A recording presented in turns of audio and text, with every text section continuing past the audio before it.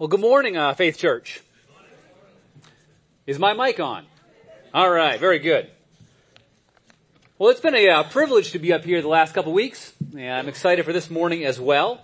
It's been good to get to know you all and to hear a little of what God is doing in and through this local church. It was a privilege this morning to hear what God is doing in some tangible ministries in this community. Things like Celebrate Recovery, Safe Families. That really excites me to hear of your passion for tangible ministry in Jesus' name.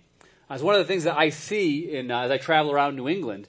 You know, we live in an area of the country that's usually called a post-Christian area, where many people think they have heard the gospel. Whether they have or not, that maybe remains to be seen. But at least they have a caricature of what the church is and what Jesus is, and they've rejected that caricature.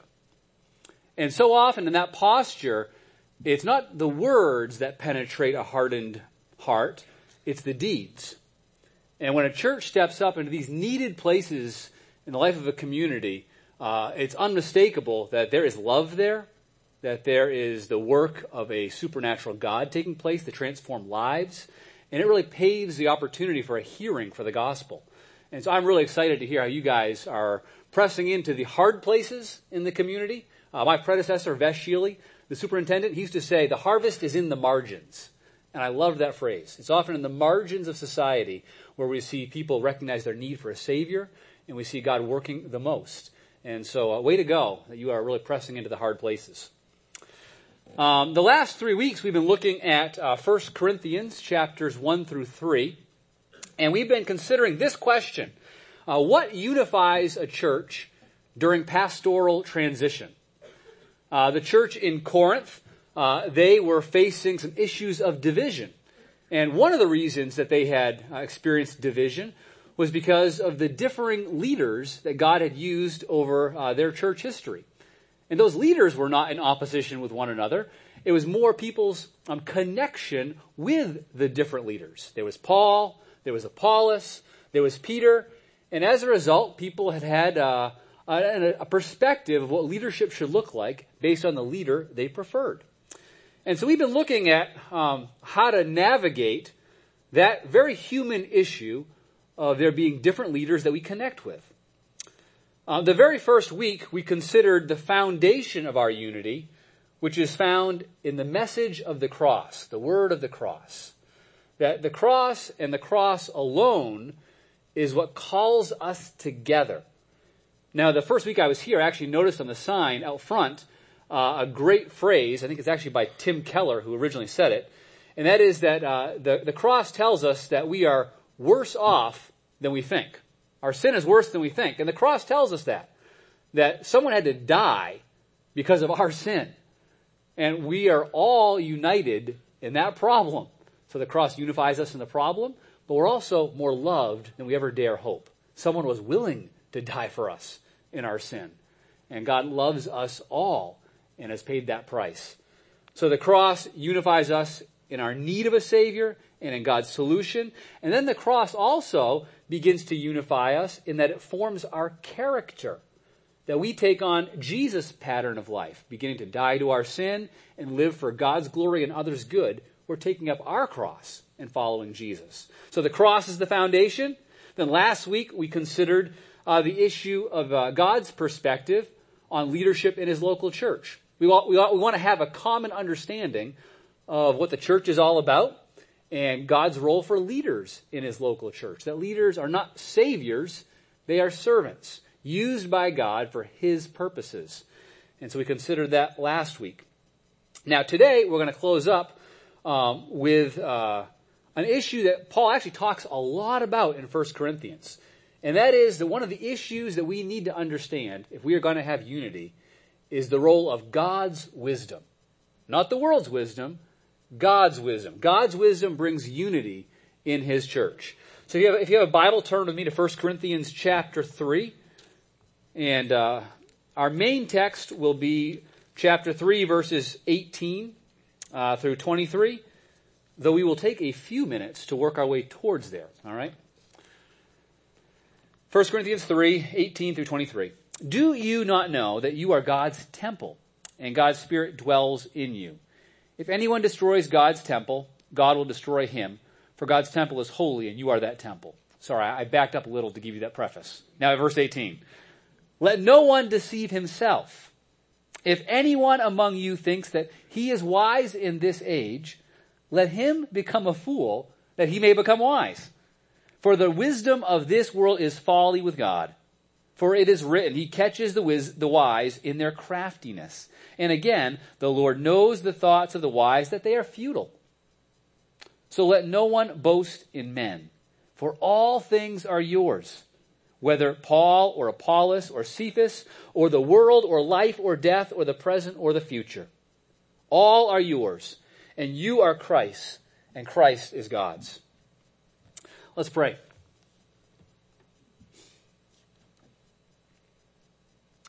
Lord, we recognize this morning that at the center of our universe, there's a throne. And on that throne sits a lamb who was slain from the foundations of the world. And in this lamb is all the wisdom of God available for us. So God, I pray this morning that by your word and by your spirit, you be pleased to speak to your church. I pray that you would help us to understand your purposes, not just in general, but your specific purposes for this church. For we believe that you are a God who leads your people. So God, I thank you today that you are not silent and that you lead us by your spirit, by your word. Give us ears to hear this morning. In Jesus' name, amen. In chapters 1 through 3, Paul talks about wisdom a lot. 15 times in the first 3 chapters, he uses the word wisdom or wise. And then even beyond that, he uses the phrase having the mind of Christ or knowing the right judgments of God. All phrases referring to God's understanding being given to us. Now, he wants the Corinthian church to be unified by receiving the wisdom of God. But there's a problem here, and it's why he's talking so much about wisdom. The Corinthian church has confused worldly wisdom for godly wisdom. And there is all the difference in the world between those two things. See, worldly wisdom brings division. Godly wisdom brings unity. Worldly wisdom is about status and knowledge. You're on the honor roll, I'm not. And so inherently there's someone has it, someone does not. Godly wisdom is very different. And so I want to press into this morning so that we understand, like Paul wanted the Corinthian church to understand, what godly wisdom is. So here's our outline for the morning, pretty basic. We're going to ask, what is God's wisdom? Why is God's wisdom so important, especially to unity? And then thirdly, how can we get God's wisdom? So what is it? Why is it important? And how can we get it? First question, what is God's wisdom? What is it? Well, let me first start by saying what it's not. God's wisdom is not the same thing as knowledge. God's wisdom is not the same thing as knowledge, information. Now, the Corinthian church had a lot of knowledge. They were very cultured. Not all of them were highly educated, but still they lived in a culture of education. And listen to what Paul says to the church at the beginning of his letter. In chapter 1, verses 4 through 6, listen how he praises the church. He says, I give thanks to my God always for you, because of the grace of God that was given you in Christ Jesus, that in every way you were enriched in him in all speech and all knowledge, even as the testimony about Christ was confirmed among you. The Corinthian church had been enriched by God in all knowledge. They had a lot of knowledge. Now remember the teachers that had come through. Paul, Apollos, Peter, these are no slouches, all right? They've been given great Bible teaching. They had lots of Bible knowledge. Now, we can gain knowledge in lots of ways. Some of you may be prolific readers. Reading is a great way to gain knowledge. Others of you may not be. Maybe it's the school of hard knocks. That's another way to get knowledge, to go through experience. Maybe it's schooling. Maybe it is documentaries. And there's lots of ways that knowledge comes to us. And I don't want to discount that. Knowledge is good and even needed. But knowledge is not the same thing as wisdom. For I'm sure you know people like I do who have lots and lots of knowledge, but have made a mess of their lives. You can have a lot of knowledge and still ruin your life and others' lives. Wisdom is not the same thing as knowledge. And you can even have a lot of biblical knowledge and still make a mess of things. The second thing that wisdom is not knowledge, and wisdom is not the same thing as moral goodness. Wisdom is not the same thing as moral goodness. See, moral goodness is about knowing the rules, that you know right from wrong. You know what God says to do and what he says not to do. So you could know all those things and still not necessarily have wisdom. Now, wisdom is not less than moral goodness. If you don't know moral goodness, you're not going to have wisdom. Paul actually addresses a lot of issues of morality in his letter. The Corinthian church had adopted the sexual ethic of their surrounding culture, and he really takes them to task for this, that their morality was poor in this area, not formed by the scriptures. But that's not the same thing as wisdom. You see, the third thing I want to identify here is that wisdom is knowing what to do when you don't necessarily have a rule. Wisdom is knowing what to do when there's not a clear black and white. Like, should I go to college? And if so, where? You're not going to find a chapter and verse for that. Who should I marry? Now, you're going to find some guidance there. You're going to find you should marry someone who is a Christian, so you can be unified in your faith journey, has godly character. But there's a lot of people that could fall into that category for you. So who should I marry? Enter wisdom. Or try this one on. Our pastor just retired. Who should we call as our next pastor? Enter wisdom. That you're not going to find a name in the scriptures. What you're going to find is God directing his church. That God is not silent about this. He gives wisdom to his church for those very kind of questions. So wisdom is knowing what to do when we don't necessarily have a rule. Well, if that's what wisdom is, why is God's wisdom so important, especially to unity? Let me give you 3 reasons why wisdom is so important to our unity in the church. Firstly, God's wisdom is how we're saved in the first place. None of us could be part of God's family. None of us could be rescued from our sin, forgiven, given Christ's righteousness, and brought into God's family apart from God's wisdom. And Paul points this out in 1 Corinthians chapter 1, verse 21. 1 Corinthians 1:21. Paul writes that, "For since in the wisdom of God, the world did not know God through wisdom," that means human wisdom, "it pleased God through the folly of what we preach to save those who believe."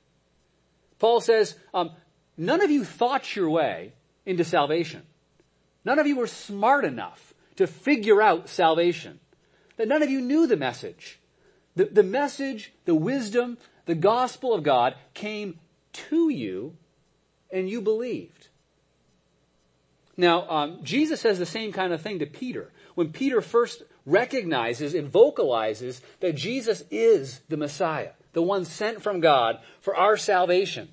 And after Peter first says this, that you are the Christ, the Son of God, Jesus says this back to him in Matthew 16, verse 17. Jesus answered him, "Blessed are you, Simon Bar-Jonah, for flesh and blood has not revealed this to you, but my Father who is in heaven."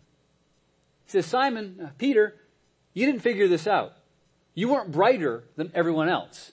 God opened your eyes so you could see who I truly am. And God does this for each and every one of us. None of us can boast or be proud because we have become Christians. That God has given us his understanding so we know who Jesus is. We recognize our need for a Savior. And then we can trust in this Savior. You see, what this does is it produces humility. Worldly wisdom produces arrogance. It always does. If you have more knowledge, you feel like, why can't the other people figure it out? And we see this in our world all the time. What's wrong with that other political party or with this other group? Why can't they figure it out? Godly wisdom makes us humble because none of us have figured it out. God came to us. It's been said that the gospel is shallow enough for a toddler to wade in and deep enough for a theologian to drown in. I don't care how great or how little your intellect is. The gospel can come to you. You can understand the gospel because God's wisdom comes to all of us. And so we have no reason to boast that we are smart and have figured out the mysteries of God. We haven't. God's come to us with his wisdom. So wisdom is first of all important for our unity because it's the starting point. God's wisdom has come to us, though we have not been smart enough to bring ourselves to God. Secondly, God's wisdom is how we grow to become like Jesus. And if we're going to have unity in the church, we need to become more like Jesus. This was his prayer for the church in John 17. I mean, before he goes to the cross, he prays, Father, may they be one as we are one, so that the world may know that you have sent me, and that you love them even as you love me. Amazing prayer. So God's will for us is to be unified. And we need to become like Jesus to live unified. So 1 Corinthians chapter 2, verses 6 through 7, Paul is pointing out this truth, that wisdom helps us grow. He says, yet among the mature, we do impart wisdom, although it is not a wisdom of this age or of the rulers of this age, who are doomed to pass away. But we impart a secret and hidden wisdom of God, which God decreed before the ages for our glory. Now, there's kind of a chicken and egg thing going on here, where he says, how do you get wisdom? Well, it comes to those who are mature. Well, how do you become mature? You need God's wisdom. And this is how it works in God's kingdom. There's often these paradoxes, that God comes to us with his wisdom. And for those who humbly receive it, more is given. So it's not that we were smart enough to figure it out. We receive and apply, and God gives more. This is maturity. God giving us more of his wisdom. We understand more of who he is, what his purposes are for our lives, what his purposes are for his church, what his purposes are for the world. And so more wisdom is given as we receive and submit our lives to it. Paul counsels the church in Philippi, in Philippians 2:5. He has a similar thing to say, where he says, have this mind among yourselves. Listen to this. Which is yours in Christ Jesus. Isn't that great? He doesn't say go out and get an advanced degree. He's saying, you already have this available. This is yours in Christ Jesus, that you can have the mind of Christ, the wisdom of God, his way of thinking, his way of understanding life and the world. And then he goes on in Philippians 2 to describe this mind. He said that Jesus humbled himself and became a servant, even to the point of death. And therefore God exalted him. And so we had this pattern of life, that those who have the mind of Christ consider themselves to be servants, and they serve others. And God exalts them. Very different than the pattern of life in our world, where we exalt ourselves and want others to serve us. And so Paul wants us to grow in Jesus, to have the mind of Christ, and to serve even as we have been served. We will not do that apart from God's wisdom forming our lives. The third reason that wisdom is so important for unity is that God's wisdom is how we discern what God wants us to do. What God wants us to do. One of my favorite verses is Colossians 2, verse 6, I believe, where it says, as you have received Christ Jesus the Lord, so walk in him. As you have received him as Lord, so walk in him. The point being, when we come to faith in Jesus Christ, that's not the end. That's the very beginning. Now there's a whole life of walking, of playing follow the leader, of saying, where are you going, Jesus? I want to go in that direction. And that's true of us individually and corporately. Now to follow Jesus, we need guidance, wisdom. What's God doing right now in our church, in my job, in my family? What's he doing? Therefore, I can join him in what he's doing. Now, thankfully, God has not left us to figure this out by ourselves. He's given us the Holy Spirit. Now, before Jesus died, he told his disciples, it's better for you that I go away. And they scratch their heads, as I do. I mean, I would love to have seen Jesus perform miracles. I would have loved to sat right there listening to his teaching. I'd love to feel the warmth of his presence. And one day I will. I look forward to that day. But Jesus says, it's better for you that I go away. And why he said that is because if he didn't go away, if he didn't die, rise, and ascend, then the Spirit would not be sent to us. But because his Spirit has been sent to us, we can have the mind of Christ. That God can be giving us his understanding. So that in all our lives, we can be directed by Jesus. See, the disciples could only be directed by him when they were physically with him. Now, every follower of Jesus across the globe at the same time can have the mind of Jesus with them, comforting, guiding, leading. So God wants to give us his wisdom by the Spirit. And we see him do this again and again, especially in Acts. Acts is a great book for seeing how Jesus leads his church. The title is Acts of the Apostles. It probably should have been called the Acts of the Holy Spirit, because it's all about how the Holy Spirit is directing the church. Let me give you a couple snapshots. Acts 13, verses 2 through 3, we have a snapshot into the church in Antioch. Now, Antioch is a town north of Israel, and the church in Israel had become persecuted. And as a result, they fled. And some of the Christians went to Antioch, and God was moving powerfully in that city. People were coming to Christ left and right. We see the church growing. We see a great group of leaders that were drawn into the church. One of them was this young whippersnapper named Paul. This is the first place that Paul served. So Paul and Barnabas are in this church as young leaders. And listen to what it says about this church here. While they were worshiping the Lord and fasting, the Holy Spirit said, "Set apart for me Barnabas and Saul for the work to which I have called them." Then after fasting and praying, they laid their hands on them and sent them off. I think this is so cool. It's not just that Paul and Barnabas got together and had a good idea and then came and pitched it to the church. Hey, I think God wants to use us to go plant churches around the Mediterranean area. Will you send us? No, God gave the whole church this sense of what he wanted them to do. God spoke to the church. We don't get the exact sense of how exactly, but there was a collective sense of God's will. Now, this was a hard decision for them. Paul and Barnabas were two of their best leaders. And there was a lot of work there to do in Antioch. But they sensed, you know what? As much as we would love for them to stay here, God is calling them to go. And we're going to obey God. So the church sensed the call of God and sent Paul and Barnabas. And the church, most of the scriptures are the result. That all the churches were planted as a result of Antioch sending Paul and Barnabas into the mission field. The Holy Spirit guiding the church, giving them wisdom from God. Another quick snapshot for you. Acts 15. 2 chapters later, we see the church is dealing with an issue. The church at first was largely made up of Jewish people who were following the Mosaic law. As the gospel began to go to Gentiles, they were not living by the Jewish law.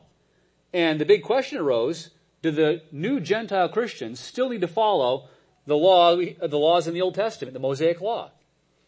And they formed a council in Jerusalem to talk about and decide this very important matter. And they talked, they prayed, they discussed, and here was the result. Acts 15, 25 through 28. It has seemed good to us, having come to one accord, there's unity, to choose men and send them to you with our beloved Barnabas and Paul, men who risked their lives for the name of our Lord Jesus Christ. We have therefore sent Judas and Silas, who themselves will tell you the same things by word of mouth, for it has seemed good to the Holy Spirit and to us to lay on you no greater burden than these requirements. And they go on to describe their answer to the problem. But it was not an answer that they thought their way through, that they did a bunch of research on. They prayed, and together they sensed this is what God wants for his church. Wisdom. It seemed good to the Holy Spirit and to us. There's a collective understanding of what God wanted for his church. One more passage to give you an illustration of how this works out. Romans 12:2, a very famous passage. Paul writes, do not be conformed to this world, to this way of thinking in this world, but be transformed by the renewal of your mind, that by testing you may discern what is the will of God, what is good and acceptable and perfect. Paul says there's two ways here to live. Either we are going to be conformed to the way of worldly thinking, and usually we don't even know we're being conformed. It's just the air we breathe because of the culture we live in, values that we take in. Either we are conformed to the way of worldly thinking, or we are transformed by the renewing of our mind. That God gives us a new way of thinking. God's wisdom comes in and helps us to know what is good and pleasing and acceptable. We know what God's will is. Isn't that awesome? That God says, you can know my will. We cannot know his will if we are conformed to the world, but we can as we are transformed by the renewing of our minds. So, the wisdom of God is essential to the unity in the church. Essential. Which begs the question, how can we get it? If it's that important, how can we have God's wisdom? So I know I took a long time getting here, all right? But we're going to now answer 3 ways that we can get the wisdom of God. And Paul lays this out for us in verses 18 through 23. The first thing he says in verse 18, he says, let no one deceive himself. Let no one deceive himself. Now, let's just pause and recognize that Paul has to say, let no one deceive himself. You know why he says it? Because we all deceive ourselves. It's part of human nature that we all think we know what is right and good. This is what sin is. The very first sin is Eve looking at the fruit, and what does it say? It looked good to her eye. She thought, this is good, when it was not. She was wrong about the fruit. And all of us in life are wrong in areas and don't even know it. We think things in life are right and good that God says are not. And so here's the first principle. To gain God's wisdom, we must first distrust our own understanding. To gain God's wisdom, we must distrust our own sense of what is right and good in life. Now this theme goes all throughout the scriptures, that God exalts the humble. Proverbs 3, verses 5 through 6, great passage. It says, trust in the Lord with all your heart. Do not lean on your own understanding. In all your ways acknowledge him, and he will make straight your paths. Isn't that a great line there? Do not lean on your own understanding. You lean against something you trust. You're tired, you're looking for support, you lean against it. And the author is saying, our own understanding can't hold you up. Our own understanding is flimsy. It falls down. Trust in the Lord, not your own understanding of what is right and good in life. See, here's the principle. It is wise to distrust our own wisdom. It is wise to realize we're not wise. And there's 2 reasons why we are not wise. First of all, we are all created beings, not the Creator. Right? Not one of us put ourselves together in our mother's womb. Not one of us thought out, here's how I'm going to be formed, the color of my hair, or the lack thereof. All of us, none of us did that, right? God, in his sovereignty, put us together. Now, if God is the creator of not just us, but the whole universe, might he not know how life works best? Might he not have a better understanding of what is right and good? You as parents probably know this. Sorry kids, I don't mean to pick on you here, but this is a good parenting illustration. I remember playing tennis with my son when he was 13. First time playing tennis. I was teaching him. He got so angry because he couldn't beat me in the first game. I've been playing tennis my whole life. And I thought, why does he think he should be able to beat me in the first game? Being a dad, I was not taking it easy on him either. But I thought this is so foolish to think that you should be able to have that kind of skill immediately. And it's so much greater when we think about us and the Creator. Like, why should we begin to think that we know what's best in life when we don't even begin to know how the world is put together? I love when God talks to Job in the Old Testament. I mean, Job is questioning, God, why is life happening the way it is? Why are you, if you're in control, what's going on here? And God says back to him, where were you when the earth was created? Where were you? And Job says, that's right. I'm creation. There are things that you understand that I do not. And it's a good place to be before a sovereign God and humbly receive from him wisdom. So first reason why we should distrust our own understanding is we are created beings, not creator.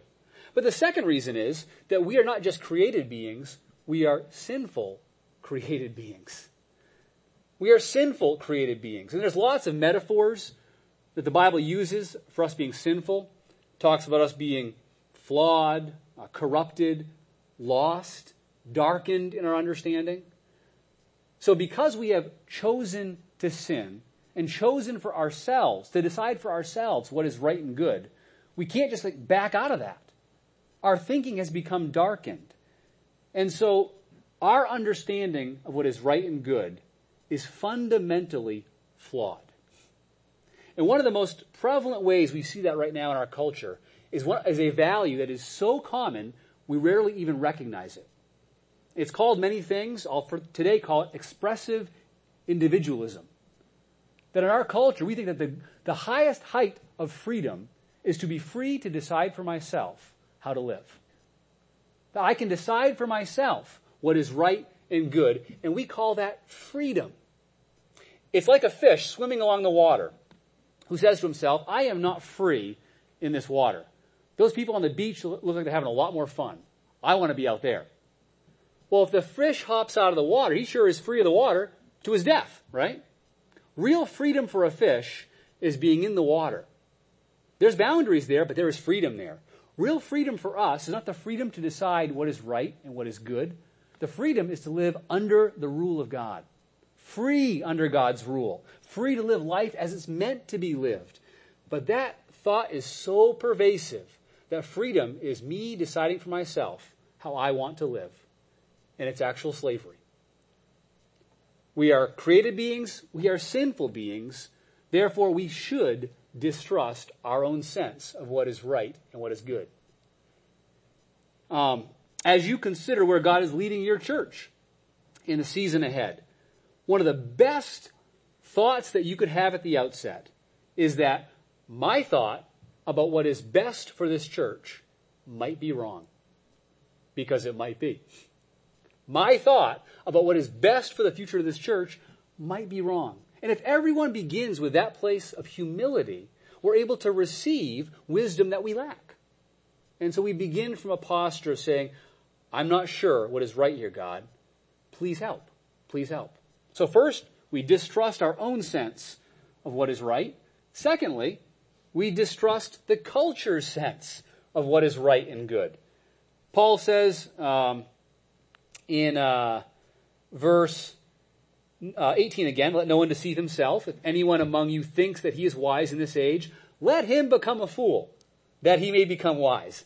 Funny statement there. Let him become a fool.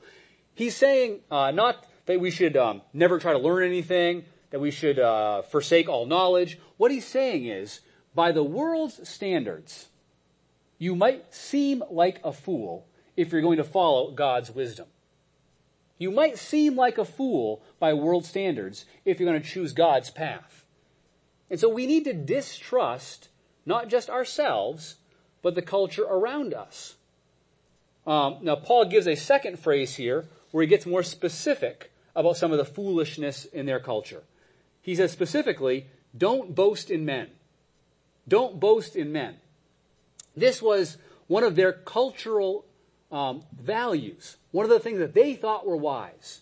I have referenced the previous 2 weeks some of the culture in Corinth, that they loved the latest performers. They were a very sophisticated society. They had a huge amphitheater in town, and the latest speakers would come through and speak to huge crowds.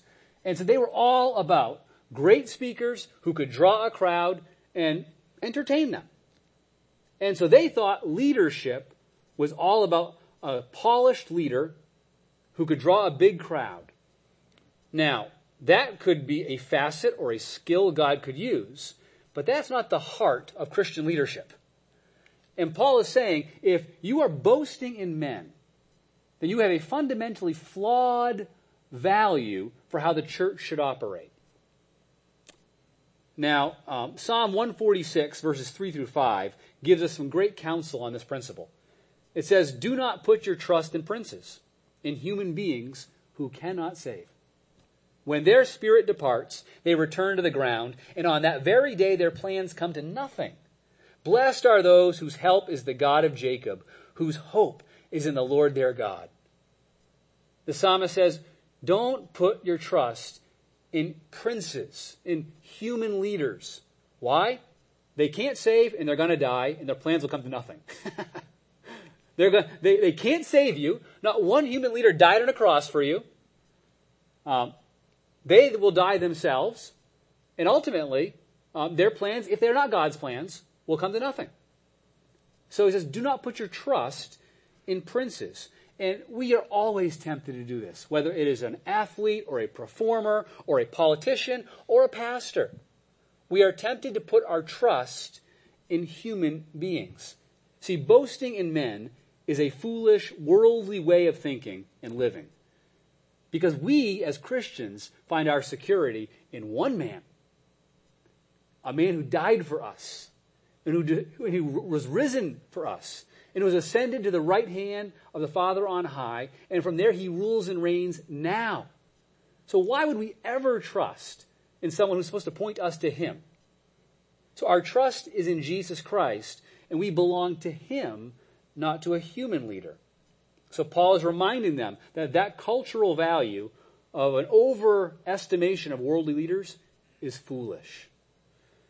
And then he moves to the last point here, way that we can gain wisdom. And it's an odd one. I wrestled with this all week. In verse 21, he says, "So let no one boast in men." We just talked about that. But then he gives the reason. He says, "For all things are yours." Don't boast in men, for all things are yours.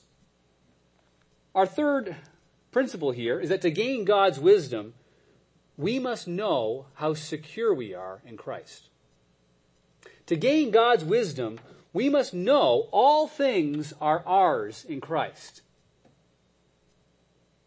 You know, I think that most bad decisions are made out of fear. Most bad decisions are made because we don't realize all things are ours. We live our lives with a profound sense of lack.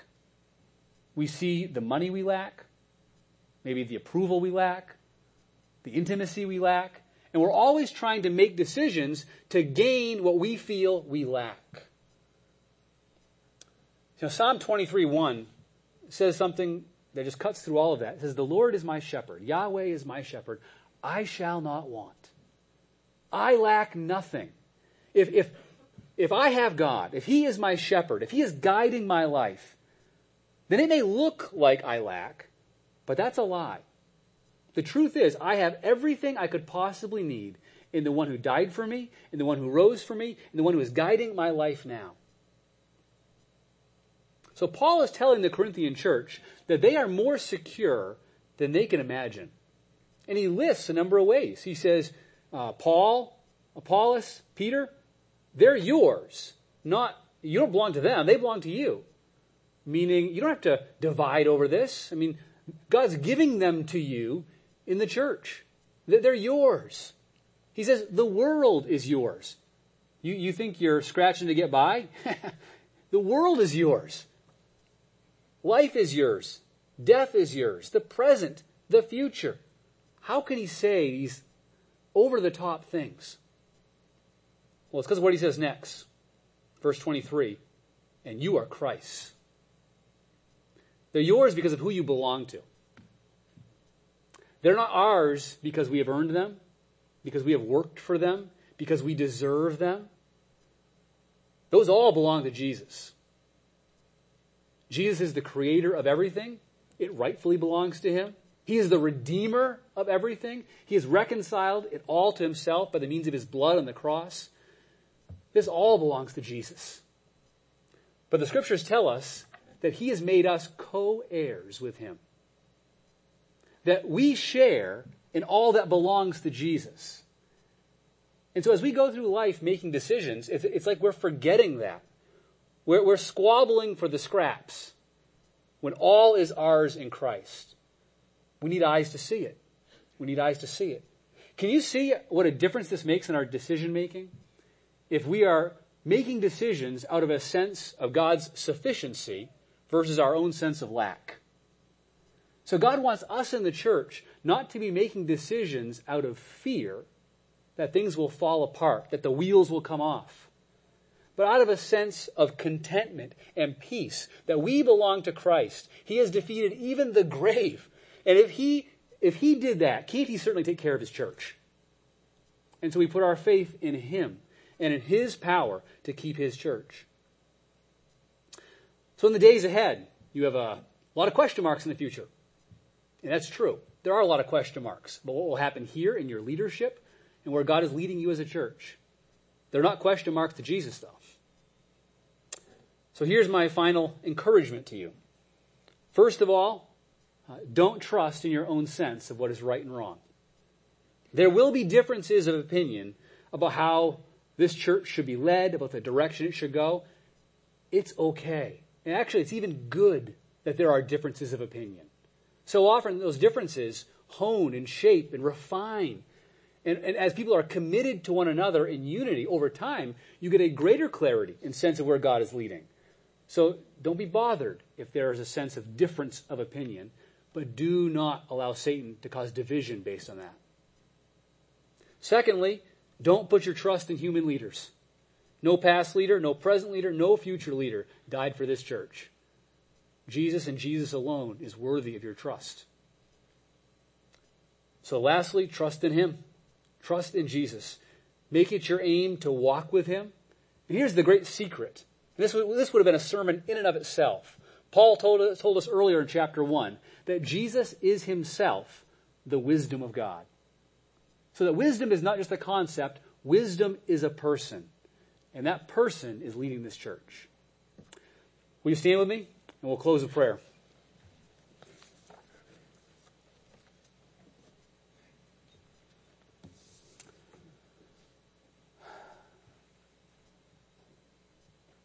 Lord, what a privilege it is to call out to you in prayer now. And we're not just making nice words into the air. We get to talk to the Creator and the Savior of our souls. And Lord, we thank you that you know all things. You are omniscient, you are omnipresent, and you are all-powerful. And so we call out to you now, Lord, asking you for your wisdom for this church. And we thank you that we know you're not begrudging, that you want to give your wisdom. So, Lord, I pray that you'd help this church to discern the direction that you are leading. I pray that you would also protect this church from the evil one, from his schemes, that we know he's a deceiver, he's a liar, he seeks to steal, kill, and destroy. But God, you are so much greater.